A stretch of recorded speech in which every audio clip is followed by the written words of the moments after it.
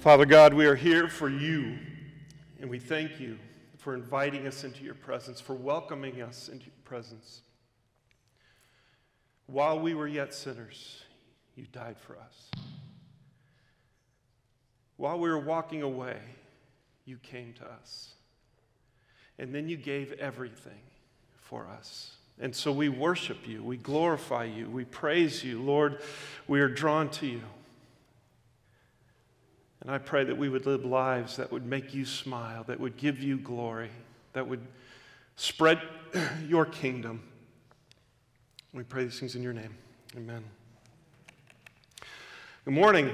You don't know me, but you know my parents. And some familiar faces. I'm Andrew Garland. Ken and Karen are my parents.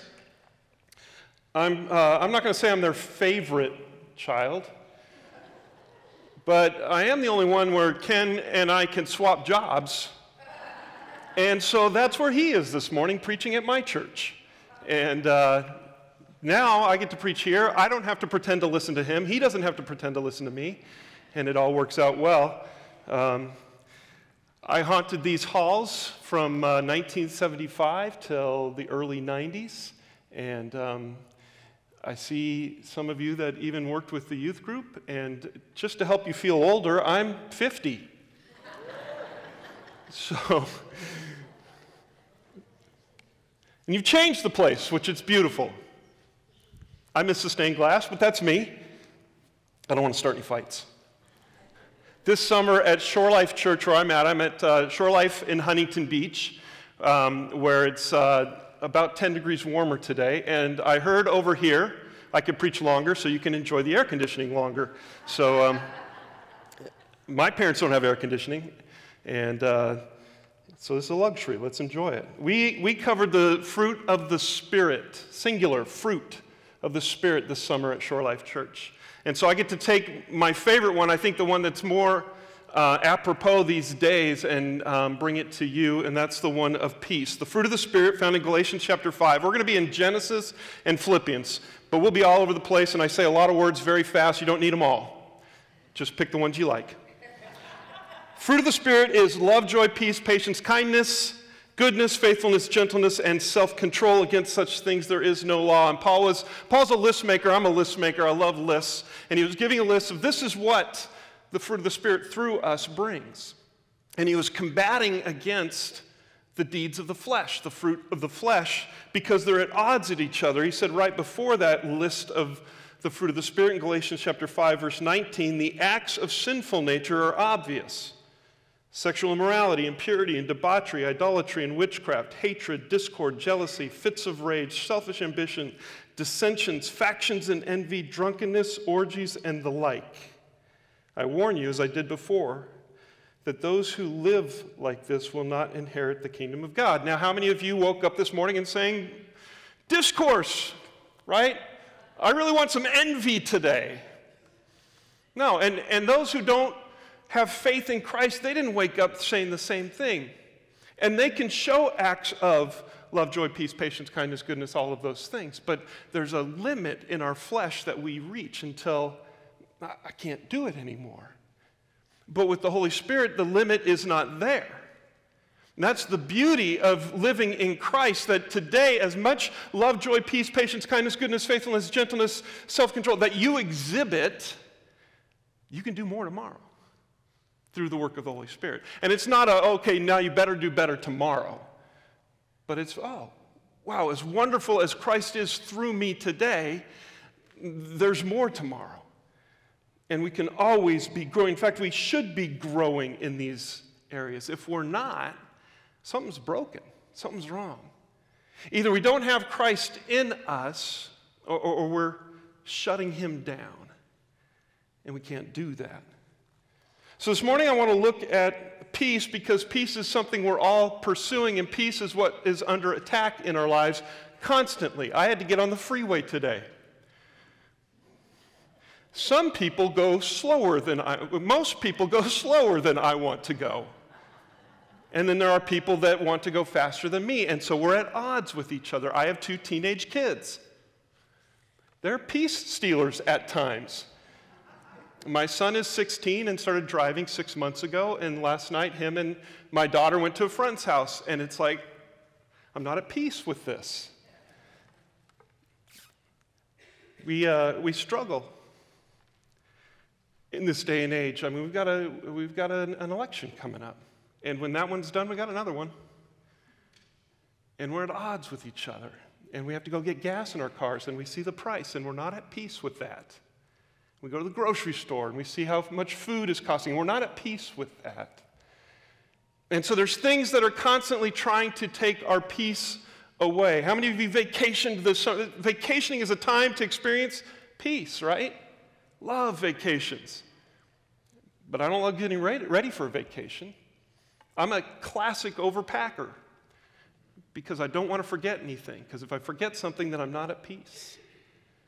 And so I pack way too much and load the car up with way too much stuff and then haul it all into wherever we're staying and maybe experience some peace at that point. There was a story of an abduction. See, those things don't bring us peace. Associated Press recorded a story that an employee found a $20 bill on the floor in a store in Massachusetts. And he opened up the $20 bill, and there was a note written inside of it. It said, "Help! Kidnapped! Call Highway Patrol." And on the back was some phone numbers, 2 Oklahoma phone numbers. It said, "My Ford van is cream and blue Oklahoma plates." Well, the police were notified, and after they determined the names of the elderly couple registered to the phone numbers, Floyd and Rita Rupp, they put out an all-points bulletin. The media published photos and descriptions of the missing couple. The daughters of the couple sat anxiously by their phones, waiting for news as the interstate police searched 24 hours for this couple. Then a phone call was received at the office of Mr. Rupp. He called to check in. The office manager heard the familiar voice and said, "You have no idea what's going on, do you?" He says, "I'm sitting here enjoying the view of the ocean." He didn't know that the whole world was looking for him and his wife. He didn't know because they weren't missing. His wife was going to have to drive home for the vacation alone, and she was worried. She was anxious. She was not at peace with this, and so she wrote the note. She pre-wrote the note just in case something bad happened and she could drop it and get some help. Well, in the restroom, she pulled out something from her purse and she dropped it. Didn't know. The things we do, the lengths we go to bring peace in our lives, sometimes they cause other anxieties. Peace is something we're all pursuing. Like in our own homes, we want peace in our homes. In our neighborhood, right? I know my neighbors. I know what makes them happy. I know how to tick them off if I want to. But I want peace in my neighborhood. I want peace in my community, and so I want to drive the speed limit and not make other neighbors mad. I want to keep the noise level down at night so that I'm not making other neighbors mad. We want peace in our cities. We want police officers so that we have peace in our cities and that we can trust what's going on. We have a government that is supposed to be pursuing peace. We have a world government, the United Nations. The United Nations was established after World War II with the aim of preventing future wars because the League of Nations didn't work. So, on April 25th, 1945, 50 governments met in San Francisco for a conference and started drafting a UN charter, which was adopted on June 25th, 1945, and took effect on October 24th, 1945, when the UN began operations. Pursuant to the charter, the organization's objectives included maintaining international peace and security. 75 years. Do you know how many days of peace we have had in 75 years? 0. 0. Why? Because we're human.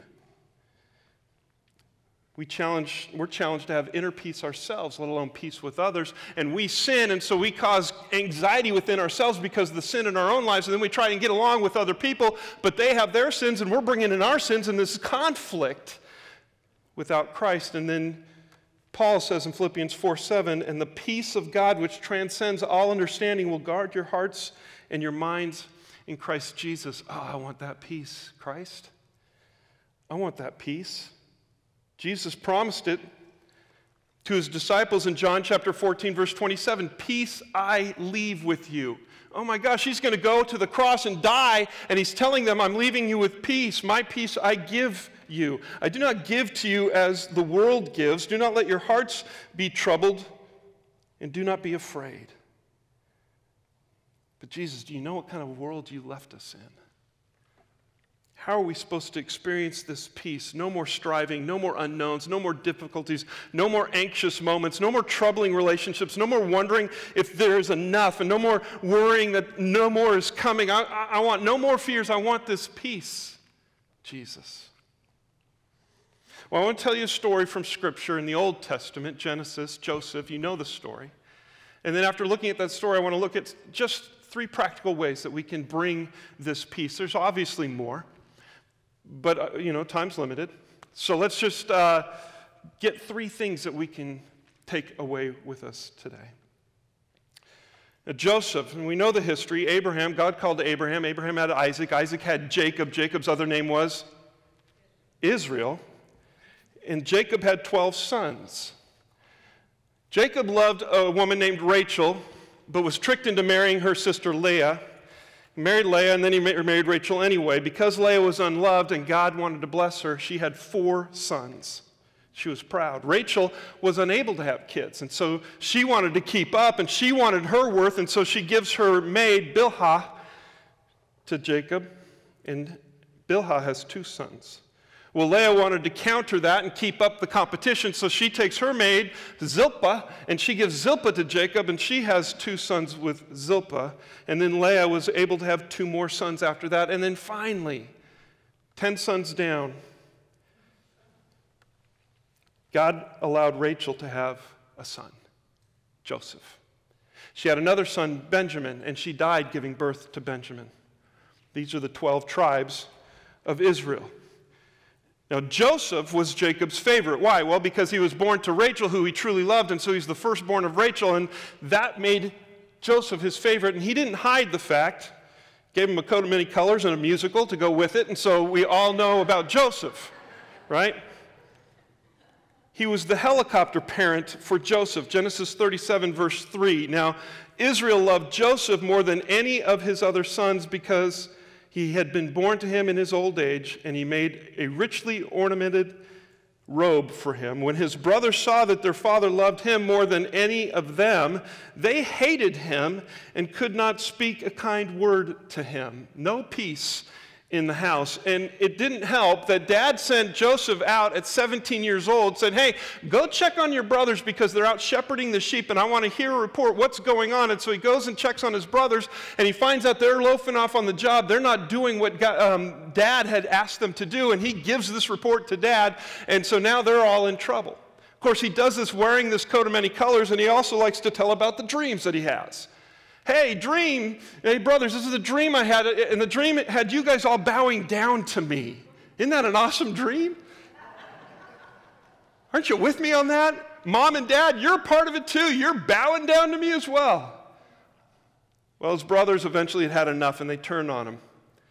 Dad sends Joseph out again to check on his brothers, and again, wearing the coat. And they go out, and the brothers see him coming a long way away because, you know, the coat is just it's a big neon sign. And they start talking, hey, here comes that troublemaker Joseph. When he comes here, let's kill him. And a couple of the brothers are like, yeah, let's probably not kill him. And so they were going to, and they did. They put him in the bottom of a cistern, a water hole, and they put him in the bottom, and it was dry, but he couldn't get out. And they were just going to leave him there, and one brother's like, I'll come back and save him. But then some Midianites come, and they're like, hey, let's sell him. Let's make some money off of this. And they sell him to the Midianites, so the Midianites have this slave, which is Joseph. And the brothers pocket the money, put some animal blood on the coat, no CSI, no forensics. And they take the coat back to Dad, and they said, a wild animal got him. Sorry, Dad. And Joseph ends up in slavery. We know that he is sold into slavery down in Egypt to a man named Potiphar. Potiphar's the general of Pharaoh's army. In Genesis chapter 39, verse 3, when his master saw the Lord was with him, with Joseph, and that the Lord gave him success in everything he did, Joseph found favor in the eyes in his eyes and became his attendant. Potiphar put him in charge of his whole household, and he entrusted to his care everything he owned. Wherever Joseph went, he rose to the top. So here he is, a slave, and he rises to the top in Potiphar's house, and he is put in charge of everything, even though he was very young. Joseph was smart, and he was handsome. And this got him into trouble because Potiphar's wife was like, man, this Hebrew guy's hot. Tried to seduce him. Joseph kept running away and kept running away and kept running away. Well, a woman scorned will be very dangerous. So one time when he runs, she holds onto his outer garment, and he flees without it. And then she's like, well, I'm not going to get him, so I'm angry. So she goes to Potiphar and said, this Hebrew slave that you brought in, he tried to seduce me. He tried to attack me. You need to get rid of him. And so Joseph ends up in prison. And again, Joseph rises up. Genesis 39, verse 20, but while Joseph was there in prison, the Lord was with him. He showed him kindness and granted him favor in the eyes of the prison warden. So the warden put Joseph in charge of all those held in the prison, and he was made responsible for all that was done there. Sounds nice, but he's still in prison. He doesn't have his freedom. He's not with his people. And there he interprets dreams. Pharaoh had sent a cupbearer and a baker to prison because he was mad at them. And they both had dreams, and Joseph interprets the dreams for them. And he says to the cupbearer, good news. You're going to be reinstated. You'll be back at Pharaoh's side doing your job. And he said to the baker, bad news. You're going to be executed. And 2 years later, both of these things had come true, but the cupbearer had forgotten about Joseph until Pharaoh had a dream.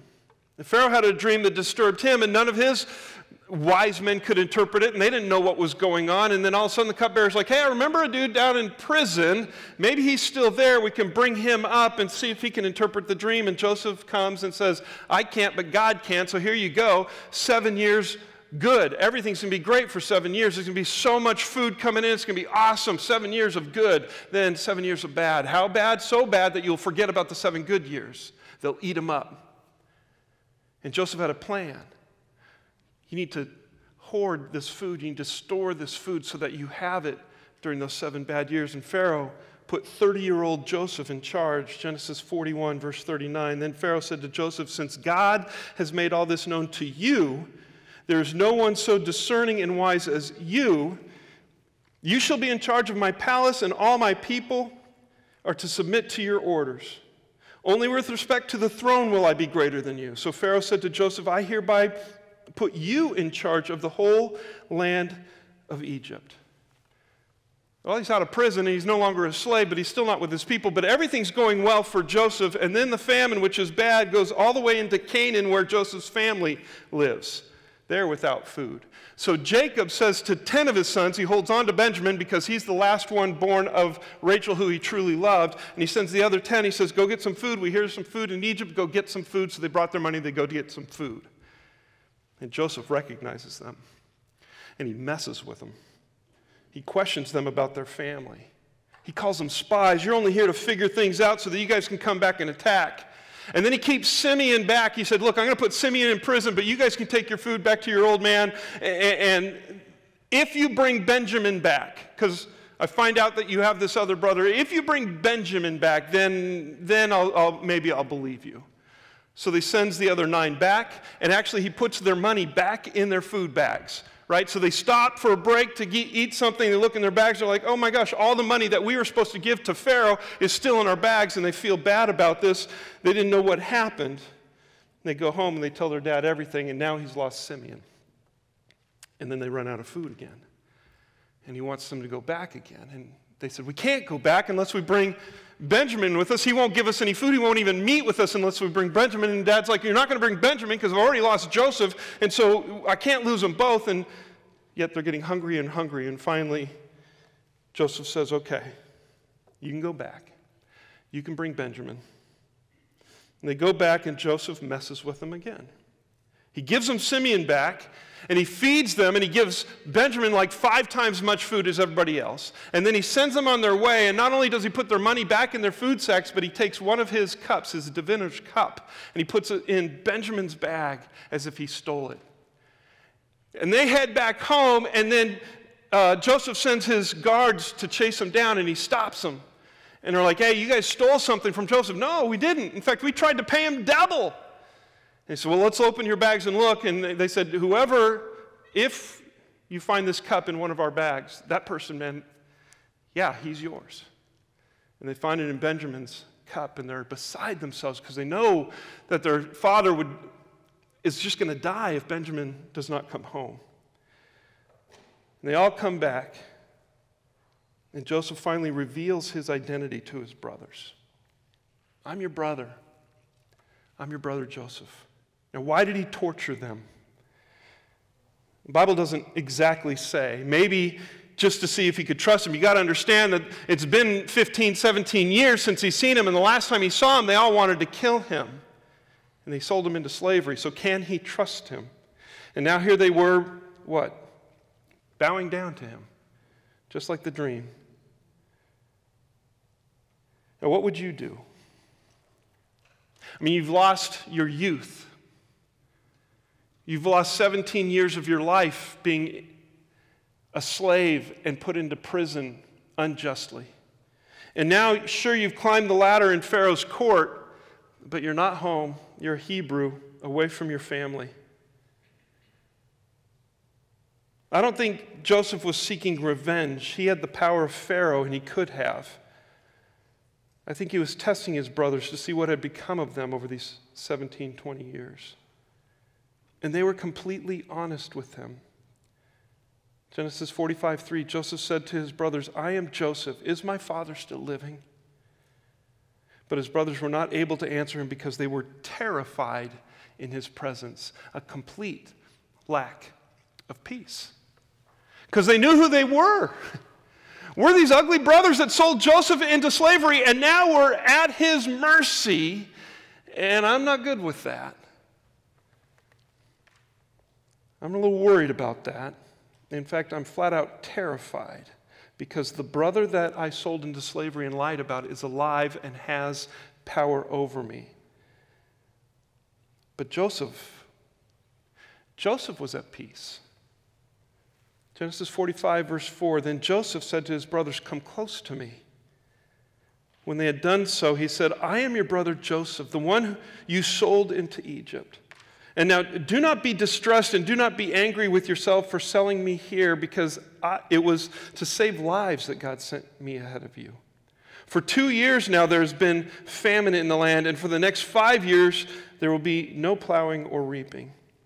But God sent me ahead of you to preserve for you a remnant on earth and to save your lives by a great deliverance. So then it was not you who sent me here, but God. He was not vengeful. He wasn't bitter. He wasn't egocentric.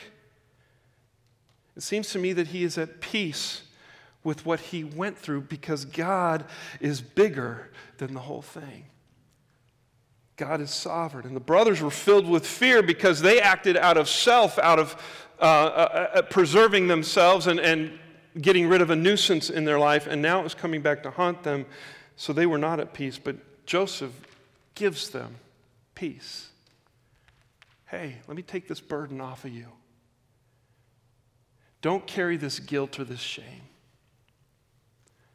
This was God's doing. Peace with God means to trust his process regardless of what it takes us through. Like Joseph, life is completely out of our control. That's a hard thing to fathom, right? Because I got to get back in my car and head back to my home and get back on the freeway, and I have no control over the other hundreds of people that I'm going to pass. And they have no control over me. God's in control. And he was able to recognize the results that God enabled this to happen. So we're going to go to Philippians chapter 4 now and see what Paul talks about. Where does this peace come from? And the first thing we look at is that there's a call to relational peace. Philippians chapter 4, verse 2. Paul writing, he says, I plead with Euodia, and I plead with Syntyche to agree with each other in the Lord. Yes, and I ask you, loyal yokefellow, help these women who have contended at my side in the cause of the gospel, along with Clement and the rest of the fellow workers whose names are in the book of life. There's a problem. Two women are at odds with each other because they wanted a competition. Who has the worst name, Euodia or Syntyche? Actually, we don't know what the conflict is. And if you're pregnant and you have a daughter, here's 2 suggestions. That's all. Whatever the conflict, it was taking away peace within the church. 2 influential leaders within the church at that. They weren't people on the side or just filling up a seat. They were people who were contending for the gospel along with Paul. And whatever the disagreement is, they were not at peace with each other. What's the enemy of peace in this situation? Pride, most likely. Pride says, I'm right and you're wrong. In fact, I'm right and everybody else is wrong. In fact, I'm right and God agrees with me. Him and I had a chat, and I set him straight, and so he's on my side. And pride is the enemy of peace. Euodia and Syntyche contended at Paul's side. They were mature, active believers. They weren't bringing a false gospel into the church, as so many other churches were dealing with that Paul had to talk to. These were leaders in the church. Mature. And mature believers can become tainted. And faithful followers of Christ can become selfish and controlling and entitled and contentious. It's a great tool of Satan, right? To divide and conquer. It happens in our homes. Child wants to do something, goes to mom, and mom says no, goes to dad. Let's get them on, right? Let's tear down the family so I can get what I want. It works in the workplace. Some of you have seen that. It works on sports teams. The higher paying salary player is going to take down the coach, take down the team. It works in so many situations. Satan works it in the church as well. The church can be taken down through avoidable fighting. When we stop doing kingdom work to fight, it's not what God wants, and it's very much what Satan wants. When we're too busy serving our own agenda, then there's no love, and there's no joy, and there's no peace. Only worldly people wanting their own way. In Paul's solution, he confronts the situation. I always thought, man, all these people from Bible times, they got their name in their Bible. This is the wrong way to do it. He takes time to address this mundane issue, and he begs these 2 women to get things right. And Paul wants them to agree in the Lord. It wasn't, hey, you guys got to get together and just find the middle ground. It's find out where God is at in the situation, and both of you get on board with where God is at. Don't compromise your stance. In fact, set your stance aside completely and use God as your authority so that you could be at peace with each other because you're both following God's lead. Paul confronts the issue, but he also calls for help. Calls probably a person in the church named yoke fellow, Suzugos. Might have been a proper name. Hey, can you come and help these women to get on the same page here? And then he calls on the collective church and a man named Clement. He said, hey, can we all come together to help these women be on the same page here? Because they're leaders in the church. We need peace. And Joseph had peace with God because he sought peace with his brothers in the same way. He tested them for trustworthiness, not to earn their favor. He provided for their needs above and beyond. It was like a peace offering that he was giving them food, which he didn't have to do. And he identified as their brother, not their enemy. Hey, I'm not the guy that you're at odds with. I'm your brother. Don't be afraid. He humbled himself and he overlooked the offense so that they could be on the same page as well and save a remnant. Israel was only a remnant at this time. In fact, when they went down to Egypt, it was just 70 people, a family of 70.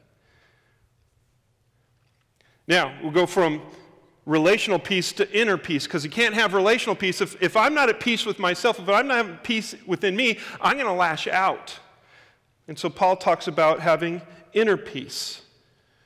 Our goal is to be at peace with others, but that's not always in our control, right? There's some people that are not going to be at peace with you, even if you want to be and try to be and go out of your way to be at peace with them. In fact, Jesus promised that we'd have trouble in this world. He said, I have told you these things so that in me you may have peace. In this world you'll have trouble, but take heart, I have overcome the world. So peace with others comes easier when we're at peace within ourselves, but we can also experience peace within ourselves, even if others are not at peace with us, if we're at peace with God. So what does he say? Philippians 4, verse 4, rejoice in the Lord always, and I'll say it again, rejoice. Let your gentleness be evident to all. The Lord is near. Do not be anxious about anything, but in everything, by prayer and petition with thanksgiving, present your requests to God, and the peace of God, which transcends all understanding, will guard your hearts and your minds in Christ Jesus. It's a recipe. You want peace with God? You want this peace that God offers that transcends all understanding? Okay, here we go.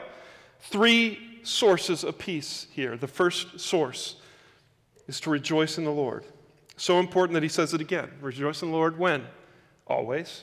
I'll say it again. Rejoice. It's important to rejoice in all things, to have joy. In fact, that's one of the fruits of the Spirit. Love, joy, peace. It's a hard one to define because we think happy. We think I'm having a good day so I can be joyful. But the joy that God provides, the deep down confidence that God is in control of everything for the believer's good and his own glory. And thus all is well no matter what the circumstances. God is looking out for our good, not necessarily our good within this world, but our good with him, and for his glory, not my glory, but for God's glory. And we need to rest in that, rejoice in that, find joy that God, rather than this world, fills us with peace. Nothing in this world can provide the peace that God can provide. Because everything in this world can be taken away. I can't have enough money to be at peace because it could all be taken away. I can't have enough structure of home defense because it could all be taken away. I can't have enough children and enough love in my home because it could all be taken away. Relationships can go south, but only in God. Now, doesn't mean that's going to happen. But God will not be taken away. Joseph was a man of peace by rejoicing in the Lord.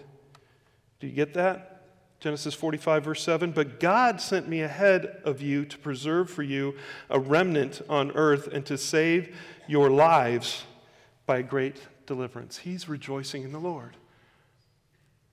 I don't know when Joseph came to this conclusion. He had these dreams when he was young that his brothers would be bowing down to him, and every day he wakes up, he's like, I'm still alive, so these dreams could come true. But he recognized at that point, this is why I went through all that God had me go through. I don't need to be bitter. I don't need to be resentful. I don't need to seek revenge. This was God's plan, and I'm going to rejoice in that. The second source of inner peace, verse 5, we see gentleness. Let your gentleness be evident to all. Another fruit of the Spirit. The Lord is near. Gentleness, when I preached on gentleness, we talked about the story in Acts, where Saul, before he became Paul, was off to Damascus to persecute the Christians. And a big light comes on him, and he's blinded, and he hears the voice of Jesus, why are you persecuting me? And when he retells the story later, it's, why are you kicking against the goads? Right? A goad is a very sharp stick used to guide oxen. And if they kicked against it, they couldn't break it, they'd just hurt themselves more. And what God was saying is, or what Christ was saying was, gentleness is when we stop fighting Christ and start pushing. Gentleness isn't being weak. It's not being walked over necessarily. In fact, I think it's more powerful because gentleness is taking on the power of Jesus through us, the power to love, the power to be joyful, the power to be at peace that this world can't offer, and they don't know what to do with it. Gentleness is being reasonable and generous and big-hearted and merciful and cutting people some slack. Gentleness is the opposite of competition. It takes humility and discipline. I don't always have to be right or prove that I'm right. I can let things go. Isn't it interesting that peace comes through humility and discipline? Being gentle means I have peace with God who made me. I don't have to prove myself. I don't have to pursue accolades. I don't have to put others down in order to elevate myself. When I step out of the world's competition, I find peace. Joseph found peace. Genesis 45:5, and now do not be distressed. Here he is talking to his brothers. Do not be distressed and do not be angry with yourselves for selling me here, because it was to save lives that God sent me ahead of you. That's a gentle response.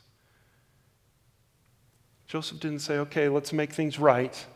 You ruined 17 years of my life. You owe me 17 minimum.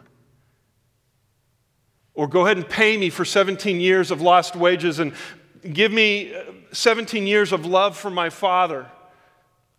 He doesn't ask to balance the scales. He takes the blame and the pressure off of his brothers. That's a gentle response. It's one thing to forgive, but he cleared it completely. This is gentleness sourced in peace with God. Joseph was at peace with God, and he could pass that peace on to his brothers. Calls us to rejoice. He calls us to have gentleness. And third thing, the third source of peace is reassurance. End of verse 5. The Lord is near.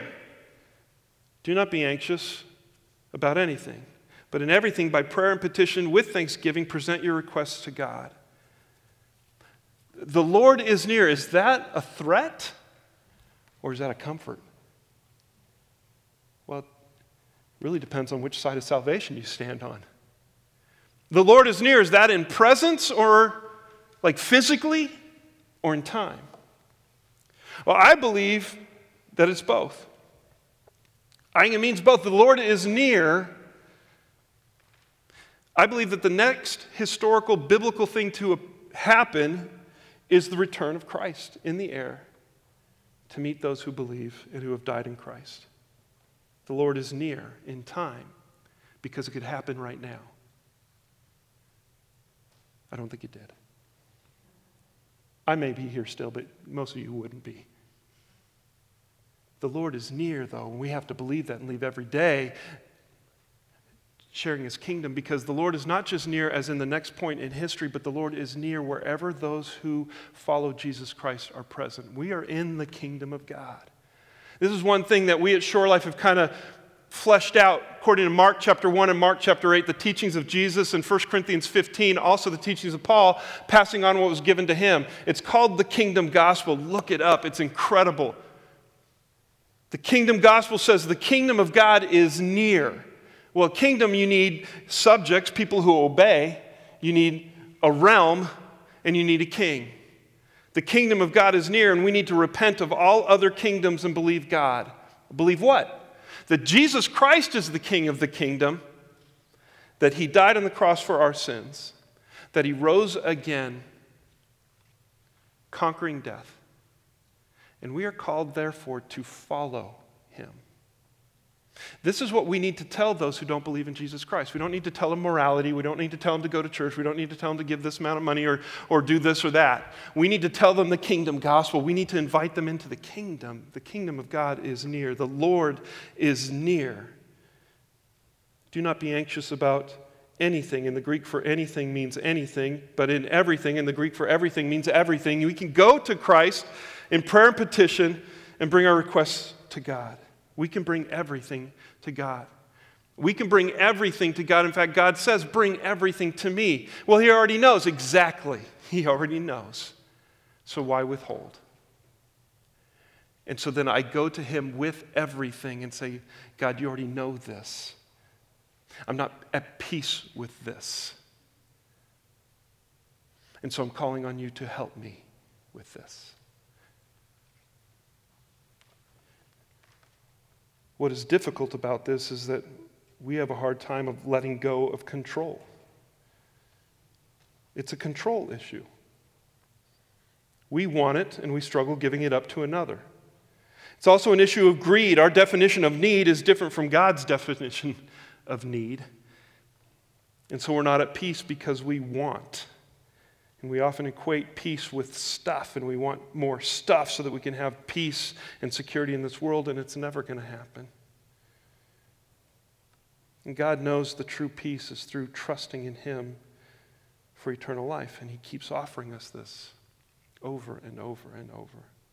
And so Paul tells us how to find assurance and peace. He said, pray. Talk to God. Listen to God. Petition God. Thank God and acknowledge God. Request God because He is the source of all good things. He is the giver of good gifts. Joseph had this assurance. Genesis 45:8. So then, it was not you who sent me here, but God. Hey, brothers that have hated me my whole life, brothers that have sold me off into slavery, brothers that wanted me dead, brothers that were so glad when I was gone, you were never in control. It was never about you. It was God who sent me here. And Joseph was at peace with this. Showing peace in this world, and we need to show peace. Already we're at odds with the world. Why? Because we go to a church and we call ourselves Christians, and so the world already looks at us and say, you're the enemy. And we need to bring them peace. Peace grows as we become more fully dependent on God. I don't need to get into social media arguments with people. I don't need to win any arguments with anybody. I can't prove God because we can only come to God through faith. I'm not smart enough, big enough to prove God. So why get into the argument and prove the world that we're not at peace? We need to be at peace. Being dependent on God allows the Holy Spirit to work in and through us. When we pray about issues, we start to pay attention, right? Is God working in my life? I don't know. We'll pray and start paying attention. I know in my life, when I start praying, all of a sudden Scripture becomes more alive to me, and I see, oh, this is how God is working. And when I start praying, I see and hear from other people, and I'm like, oh, God is speaking through other people. I know God better through you, and I hear God through you. When I pay attention, I see the Holy Spirit working. Scripture just pops out, and words from other people pops out, and God is bringing His peace to me. This is what's promised. Psalm 55:22, cast your cares on the Lord, and He will sustain you. He will never let the righteous fall.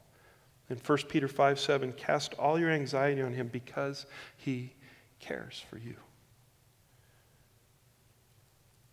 And the promise is not that God will fix everything. That's the way we want it, right? God, would you just fix all of my problems the way I want them fixed in the time that I want them fixed? And here's the priority that I want them fixed. Go ahead and take care of that. That's your homework for the week, God. Thank you. Appreciate that. The promise is that He will sustain you.